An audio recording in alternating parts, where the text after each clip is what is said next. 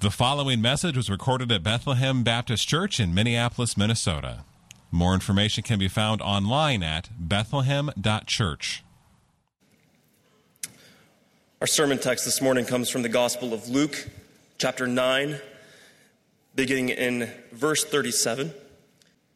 Luke chapter 9, verses 37 through 43. Hear the word of the Lord. On the next day, when they had come down from the mountain, a great crowd met him. And behold, a man from the crowd cried out, "Teacher, I beg you to look at my son, for he is my only child. And behold, a spirit seizes him, and he suddenly cries out. It convulses him so that he foams at the mouth and shatters him and will hardly leave him. And I begged your disciples to cast it out, but they could not." Jesus answered, "O faithless and twisted generation, how long am I to be with you and bear with you? Bring your son here." While he was coming, the demon threw him to the ground and convulsed him. But Jesus rebuked the unclean spirit and healed the boy, and gave him back to his father. And all were astonished at the majesty of God. This is the word of the Lord. Let's pray. Father in heaven, now speak to us from your word. This is your Son, Jesus Christ. Give us eyes to see. May we appropriately identify with the unbelief of the disciples. And may we look to you in faith, for faith, to continue in the faith all the way to the end. So help us, I pray. In Jesus' name, amen.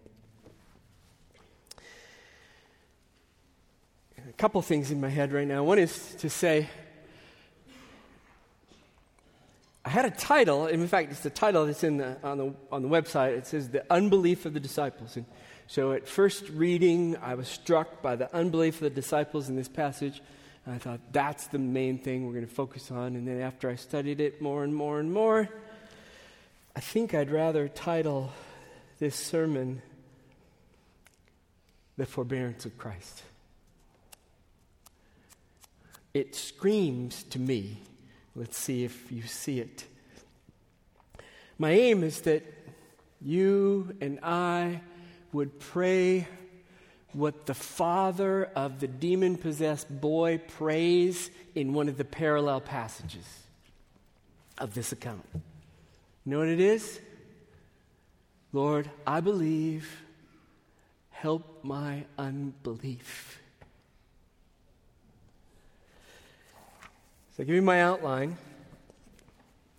My outline just follows the narrative, the Father's prayer. Point 1. Point 2, the disciples' unbelief. Point 3, Christ's forbearance. Point 4, Christ's compassion.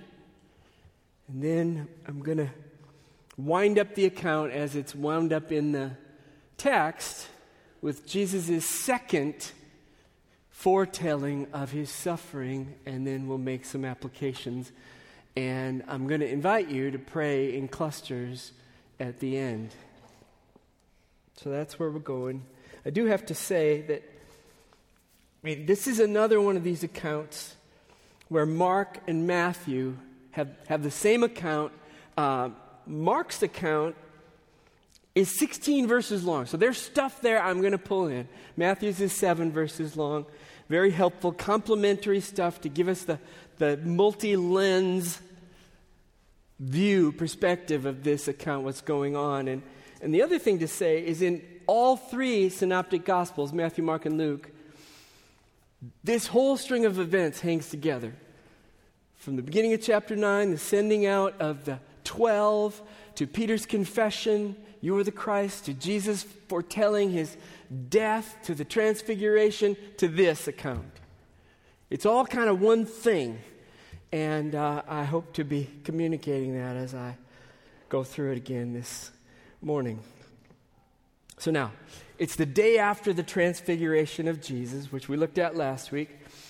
And Jesus with Peter, John, and James come down from the mountain, and they're met by a large crowd, verse 37 says. And that crowd is made up of not only just a bunch of people, but also the other 9 disciples who had not been with Jesus when he was transfigured. And as Jesus and the 3 disciples approached the other 9 in the crowd, Mark's account says this in Mark 9:14. You might want to keep a piece of paper in Mark 9 and Matthew 17. So Mark's account says this: when Jesus and the 3 disciples approached the other 9 in the crowd, they saw a great crowd around them, around the disciples, and scribes arguing with them, and immediately all the crowd, when they saw him, Jesus, were greatly amazed and ran up to him and greeted him. Jesus is here.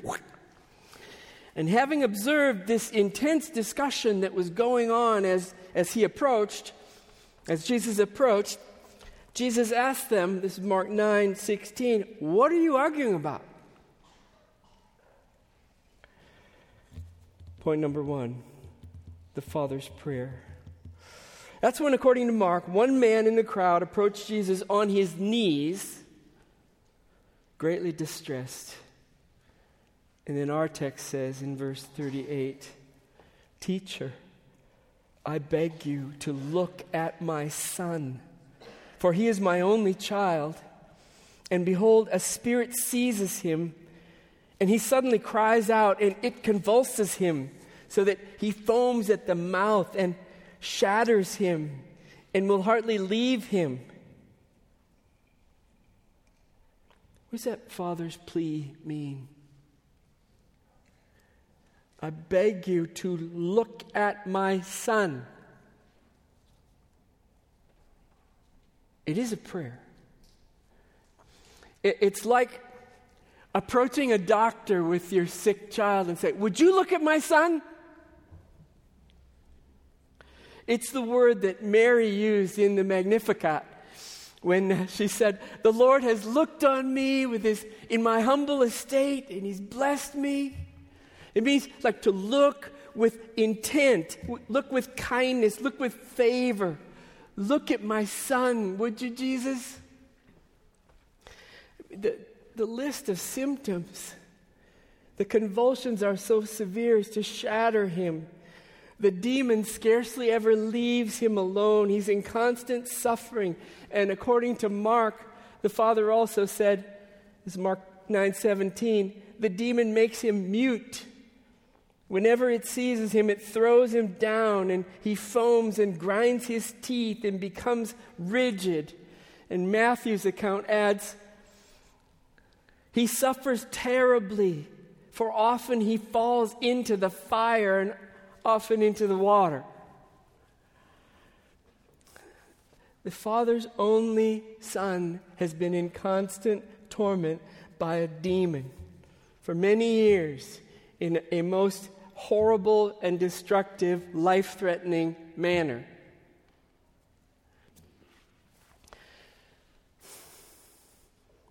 I push back right here. And I couldn't help but think of the Davies. Their only son suffering from burns all over his body in South Africa, pleading with God, Lord, look on him.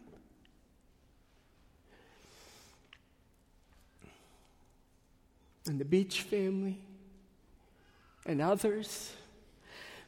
I mean, maybe you've been in a situation, it's one thing to be the sufferer and cry out. And the dynamic here is to be the loved one of the sufferer to cry out. I assume you've been there. Maybe it was your friend or your parent or a relative who was suffering. Or maybe you know, I think I can say this, like I know, as a parent. The intensity of your anguish on behalf of your suffering child, your son or your daughter, seemingly unbearable. And in a minute, you'd trade places with your child. They receive burn treatments or chemotherapy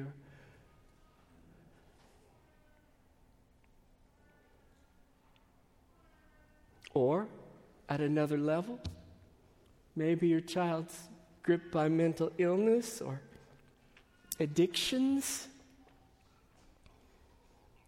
gender confusion, or destructive life choices. And try as you might, it seems like there's nothing you can do or say that makes a difference to relieve your suffering, to relieve their suffering. You've tried everything. I think that's where this man is. Worse, when you see that your child is in the grip of the devil, the demonic.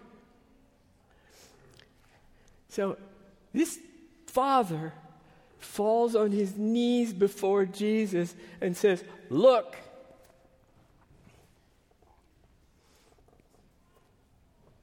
because it's his last hope. He tried the disciples, point number 2, the disciples' unbelief.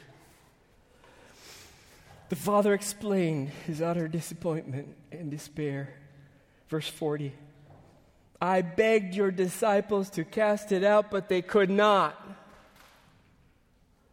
They could not heal the boy. They were not able, is the word. They weren't able to do it. Okay, you got to put this into context to understand the problem.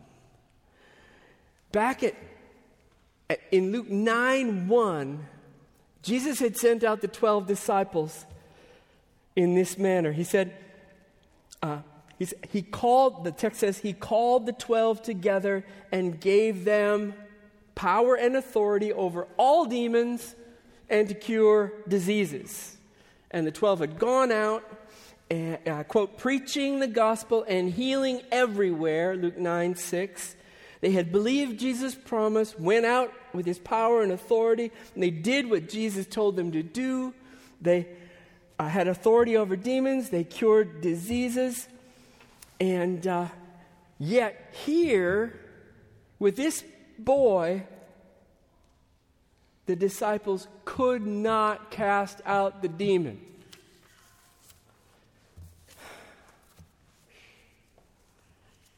Point 3.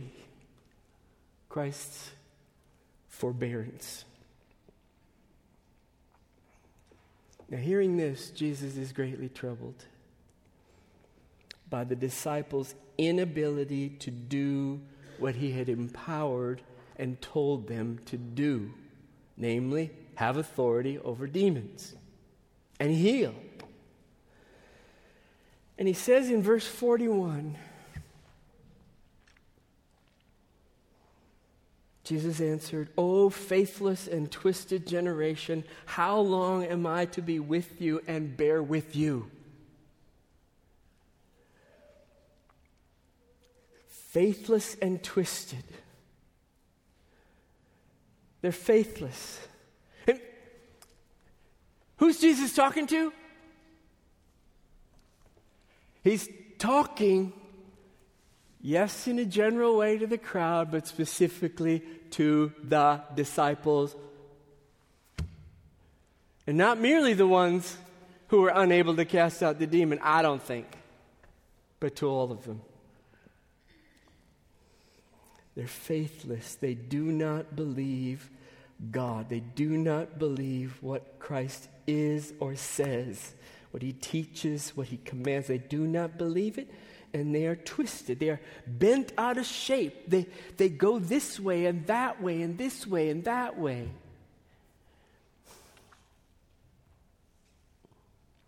how long am I to be with you and bear with you? That's glorious. This is what came alive for me. Bear with you. How long am I to be with you and be long-suffering with you? Be patient with you. It's the concept of patience. It is an aspect of the glory of God. That He bears with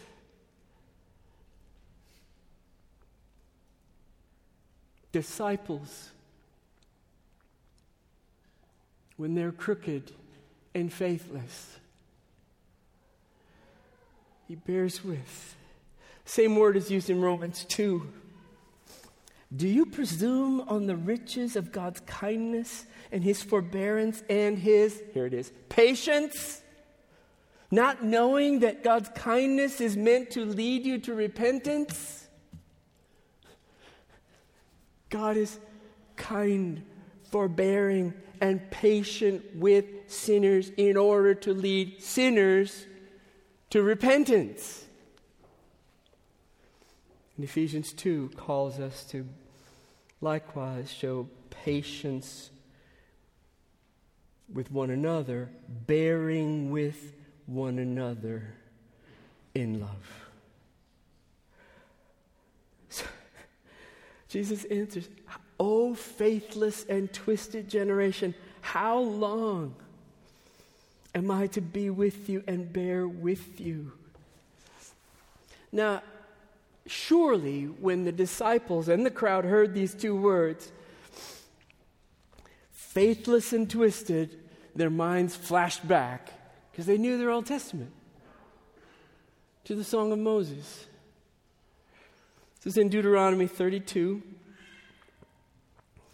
It's right at the end of the wilderness wanderings. If you remember, God raised up Moses, and through the process of the plagues, the 10 plagues, God brought the people of Israel out of slavery in Egypt after the Passover. Remember the Passover? The people obeyed. They put blood on their doorposts as a sacrificial shedding of blood for their own forgiveness, that the judgment that God had on Egypt would not land on them. And they came out of Egypt following Moses in faith, and here's the crooked zigzagging. And you know what they did when God brought them out? Built a golden calf to worship.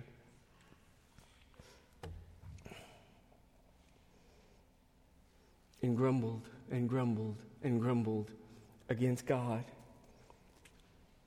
And even Moses himself sinned so that he couldn't enter the promised land, and none of that generation could enter the promised land because of their sin. So faithless, they believe and they don't believe. They follow and they go after idols. They're crooked, perverse. In the Song of Moses, Moses praises God for his redemption and points out this faithlessness and crookedness of God's people. I'll just give you a sample from Deuteronomy 32, verse 3 of Deuteronomy 32, Song of Moses. For I will proclaim the name of the Lord and ascribe greatness to our God, the rock. His work is perfect, and all his ways are justice. A God of faithfulness, without iniquity, just and upright is he. Praise God. And then Moses speaks of the persistent faithlessness of God's people. Verse 5. They, God's people, have dealt corruptly with God. They are no longer his children because they are blemished. They are a crooked and twisted generation. He goes on, talking to the people now. Do you repay the Lord You foolish and senseless people, is not He your Father who created you, who made you and established you? And He says of the people, verse 20, they are a perverse generation, children in whom is no faithfulness. That's where the words come from. And so, what's Jesus saying to the disciples? And why is He saying this? I'll just give you a run through. I'm going to pull in one incident from chapter 8, and all the rest are in chapter 9 of Luke. In our text, the disciples were unable to cast out the boy's demon, disbelieving Christ's command and authority to do so. In chapter 8, in the storm, it was lack of faith that caused the disciples to be terrified. And I say that because when they were terrified and woke Jesus up, Jesus said, "Where is your faith?" In chapter 9, verse 12, when the 5,000 people in the crowd needed to be fed, the proposal of the disciples was, let's send all these people away to the villages and to the little stores to get some food. And that was an evidence of faithlessness.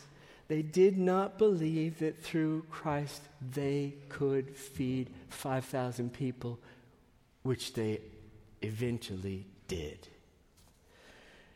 In verse 22 of chapter 9, after Peter told Jesus, "You are the Christ," he affirmed, Jesus is the Christ. What happened next? And Christ told Peter that the Christ must suffer and be killed in unbelief. Peter didn't believe him. He wanted to argue with him. In verse 33 of chapter 9, when Jesus was transfigured, Peter, in unbelief, missed the whole point. Later, further down now in Luke chapter 9, verse 46, in unbelief, the disciples will squabble over who is the greatest, denying everything about who Jesus is and what it means to follow Him. And then in verse 49, they're selfishly attempting to control the success of the ministry of others where theirs has failed. And in verse 55, still in Luke 9, when a Samaritan village rejects Jesus, rather than do as Jesus told them when He sent out the 12 in the beginning of chapter 9, shake the dust off your feet when they reject you and move on to the next town. In verse 55, when the Samaritan village rejects Jesus, James and John suggest that they call fire down from heaven to obliterate and flatten the whole town. Like Jonah, they delighted in God's judgment and despised that God could forgive sinners who repent and turn to Him, which Nineveh did. And Jonah had to learn a lesson. What's the problem? Jesus doesn't say it's merely their fear. He doesn't say it's merely their lack of obedience. He doesn't say it's merely their ignorance. The heart of the problem that's trying Jesus' patience and His calling for His forbearance, His bearing with them, is that they were faithless and crooked. They didn't believe. Though they had followed Him for quite some time, they still lacked faith. Yeah, they believe here, and then they wouldn't believe here. They believe here, and they wouldn't believe here. That's what I see as the crookedness of it. Time and again, they turned out to be functional unbelievers. You know what that is? It's a good phrase for when we as Christians who believe in Jesus sin and act as if we don't. trusting in other promises to satisfy us.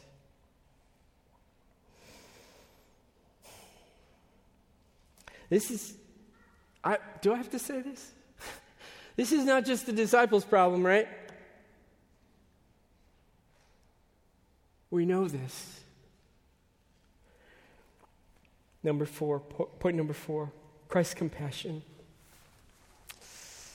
After his rebuke, Jesus turned his attention to the distressed father and the tormented son. And what he does here is not just for the good of the father and son. It's for the disciples too. Verse 41, Jesus says, "Bring your son here." And as the father brought the boy, Mark's account says the demon interfered.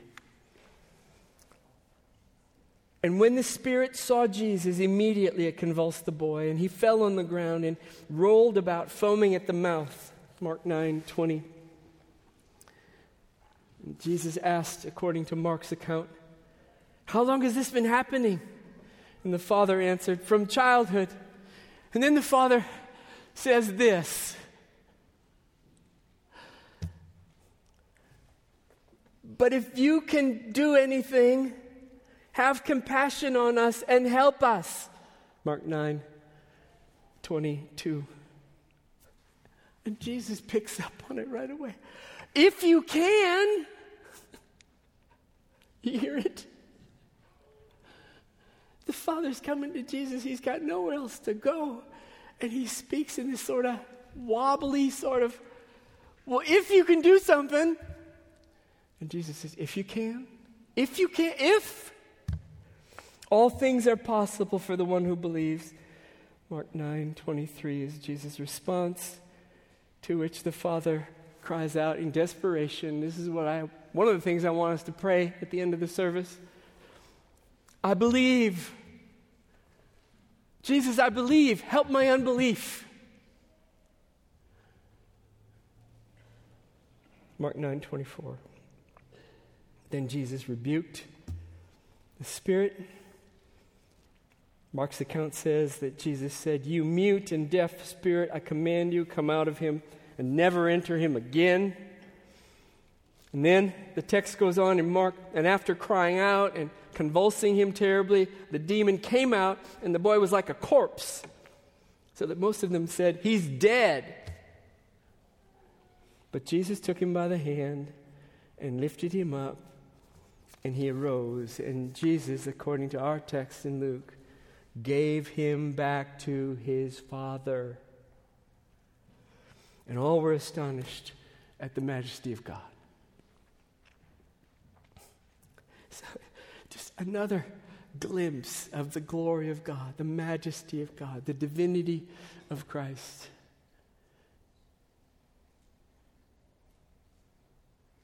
God revealed to Peter, Jesus is the Christ. Jesus reveals his glory to Peter, John, and James. And here again, the glory of Christ, the power of God on display in and through Jesus. The Matthew's account tells us what happened afterwards that Luke doesn't include. This is Matthew 17:19. So Jesus is alone with the 12. And they ask him, "Why could we not cast it out?" And Jesus said to them, "Because of your little faith. For truly I say to you, if you have faith like a grain of mustard seed, you will say to this mountain, 'Move from here to there,' and it will move. And nothing will be impossible for you." And Mark's account adds, he said this to them, this kind of demon. So Matthew gives us one answer, because of your little faith. Mark adds this to that answer. You couldn't cast it out because this kind of demon cannot be driven out by anything but by prayer. So I put the two responses together. What was the disciples' problem? What was their inability? They could not cast out the demon because of their unbelief, and because of their unbelief, they did not pray. The problem was a prayerless, unbelieving lack of faith in Jesus.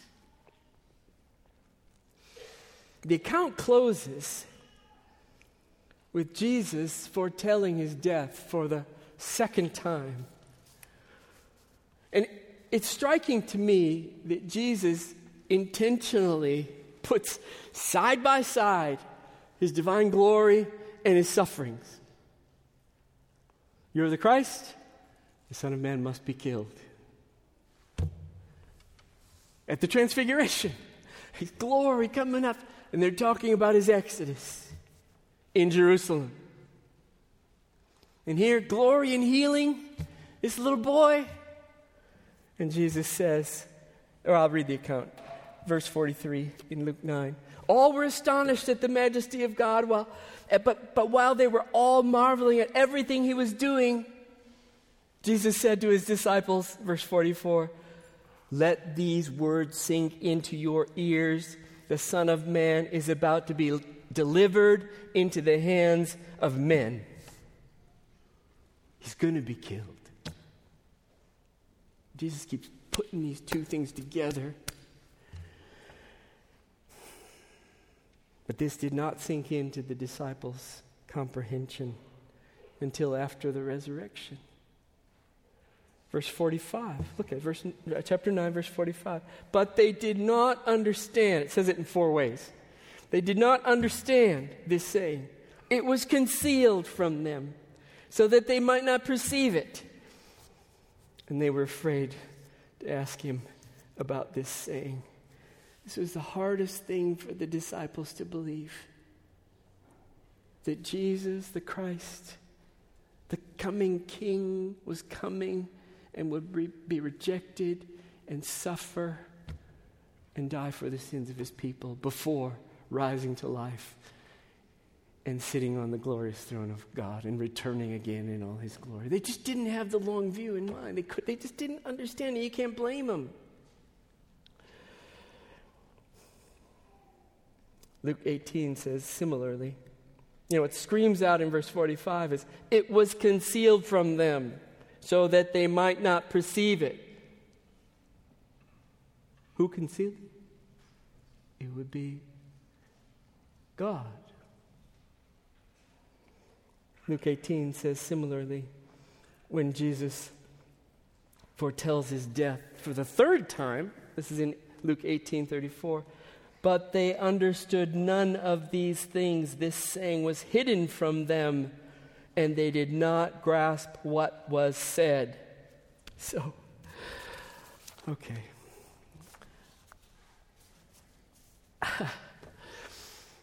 I said we're going to close in clusters of prayer. You know how we do this?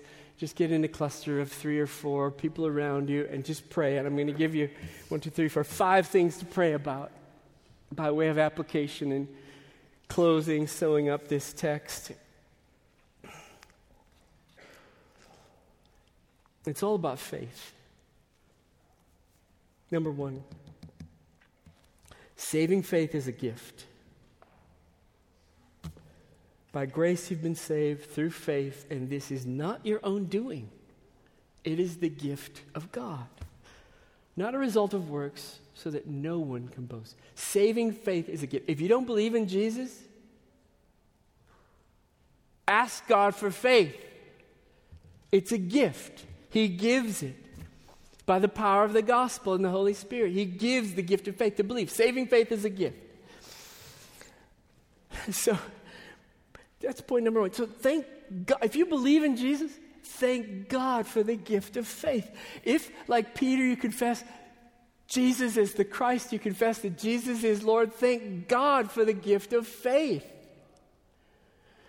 I mean, your Your willful embrace of Jesus, your confession of Jesus, your commitment to Jesus, your resolve to follow Jesus, your desire to read the Bible and follow after him are not the cause of your faith. They're the fruit of it. They're the result. Saving faith is a gift. Point number 1. So when you gather for prayer, thank God for the gift of faith if you have it.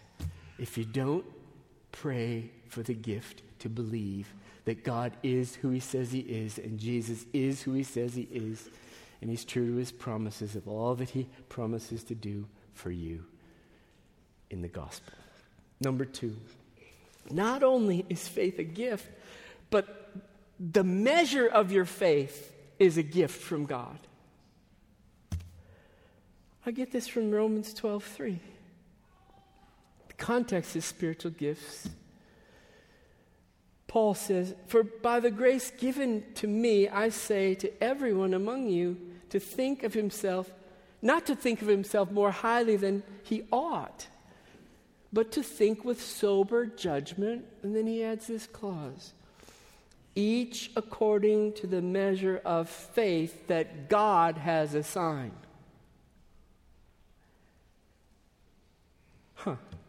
So you might have this much faith, and you might have this much faith. Paul says, don't be boastful about this. Think of yourself with sober judgment, but each of you has a measure of faith as God has assigned, as a gift. So, you know, the plain meaning of Christ foretelling his suffering and death was concealed from the disciples, hidden from them, was in God's sovereign grace, the appointment of their faith. Like, I won't give you, disciples, the grace to believe and understand that yet, but I will give it to you after the resurrection of Jesus. It'll be crystal clear, and they'll spend the rest of their lives telling the world of Christ's suffering and death and resurrection. So, point number 2 is not only is your faith a gift, but the measure of your faith is a gift. And so, I would say, praise God for the measure of your faith that he's given you, because don't begrudge him, because mustard seed faith moves mountains. Why? Because the power of faith isn't in the size. It's in the God to whom we trust. Point number 3, pray for more faith. Pray, Lord, I believe. Help my unbelief. Lord, give me more faith. Save me from my unbelief. Give me more faith. Lord, I believe. Help my unbelief. I'm them. I'm the disciples. I'm the man, the desperate man. If you can.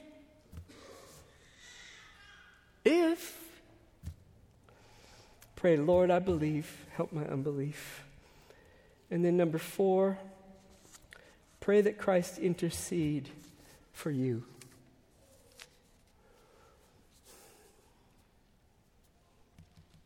This is after Jesus told Simon he was going to betray him, deny him.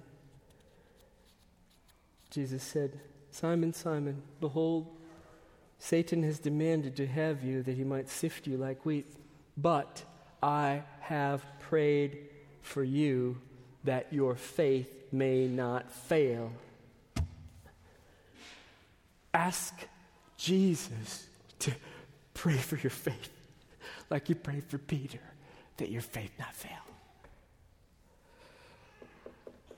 Number 5, pray for this church,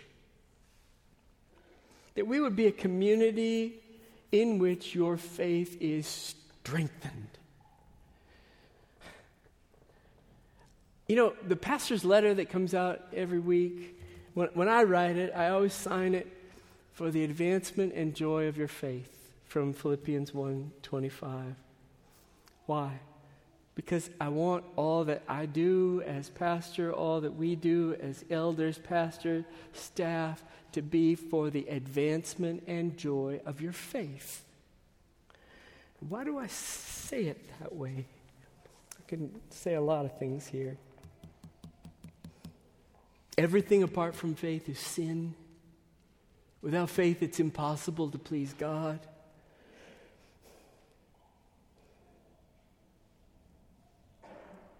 We're about worshiping God by faith in Christ. We're about belonging to Christ and belonging to one another by faith. We're about growing in the grace and knowledge of God, growing in holiness and growing in our sanctification by faith. We're about serving one another in love by faith. We're about going to the neighborhoods and the nations by faith. Because it's only by faith that any and all of what we do glorifies God. So, let me pray, and then when I finish, just gather in little clusters for a few minutes and pray. Pray for faith. I'll review it. Praise God for the gift of saving faith. Praise God for the measure of faith He's given. Ask God for more faith. Lord, I believe. Help my unbelief. Ask Christ to intercede for your faith, to keep your faith, preserve your faith, keep you believing. And lastly, pray for this church to be a people of faith. So, Lord Jesus, we come before you now in faith. And I do pray if any here do not have faith, do not believe in you, that you grant them faith by the power of the gospel and the work of the Spirit. And for those of us who do believe, we thank you for the gift of faith, that flesh and blood didn't reveal it to us, but you did, that Jesus is the Christ and our Lord. And we confess that we too, like the disciples, are at times unbelieving and crooked, zigzag in and out of faith. Forgive us. Forgive us, Lord Jesus. And I do thank you so much for your bearing with, for your reaching out your hand to Peter and picking him up on the transfiguration after he missed it all, and for healing the demon-possessed boy despite the wavering faith of his father. We believe. Help our unbelief. And grant us faith to follow you and obey you and trust you and be fearless and unashamed and unwavering as we live out our lives in this faithless and crooked generation. Now, hear our prayers as we gather in Jesus' name. Amen. Thank you for listening to this message from Bethlehem Baptist Church in Minneapolis, Minnesota. Feel free to make copies of this message to give to others. But please do not charge for these copies or alter their content in any way without written permission from Bethlehem Baptist Church. For more information, we invite you to visit us online at bethlehem.church or write us at 720 13th Avenue South, Minneapolis, Minnesota, 55415. Bethlehem Baptist Church, spreading a passion for the supremacy of God in all things, for the joy of all peoples, through Jesus Christ.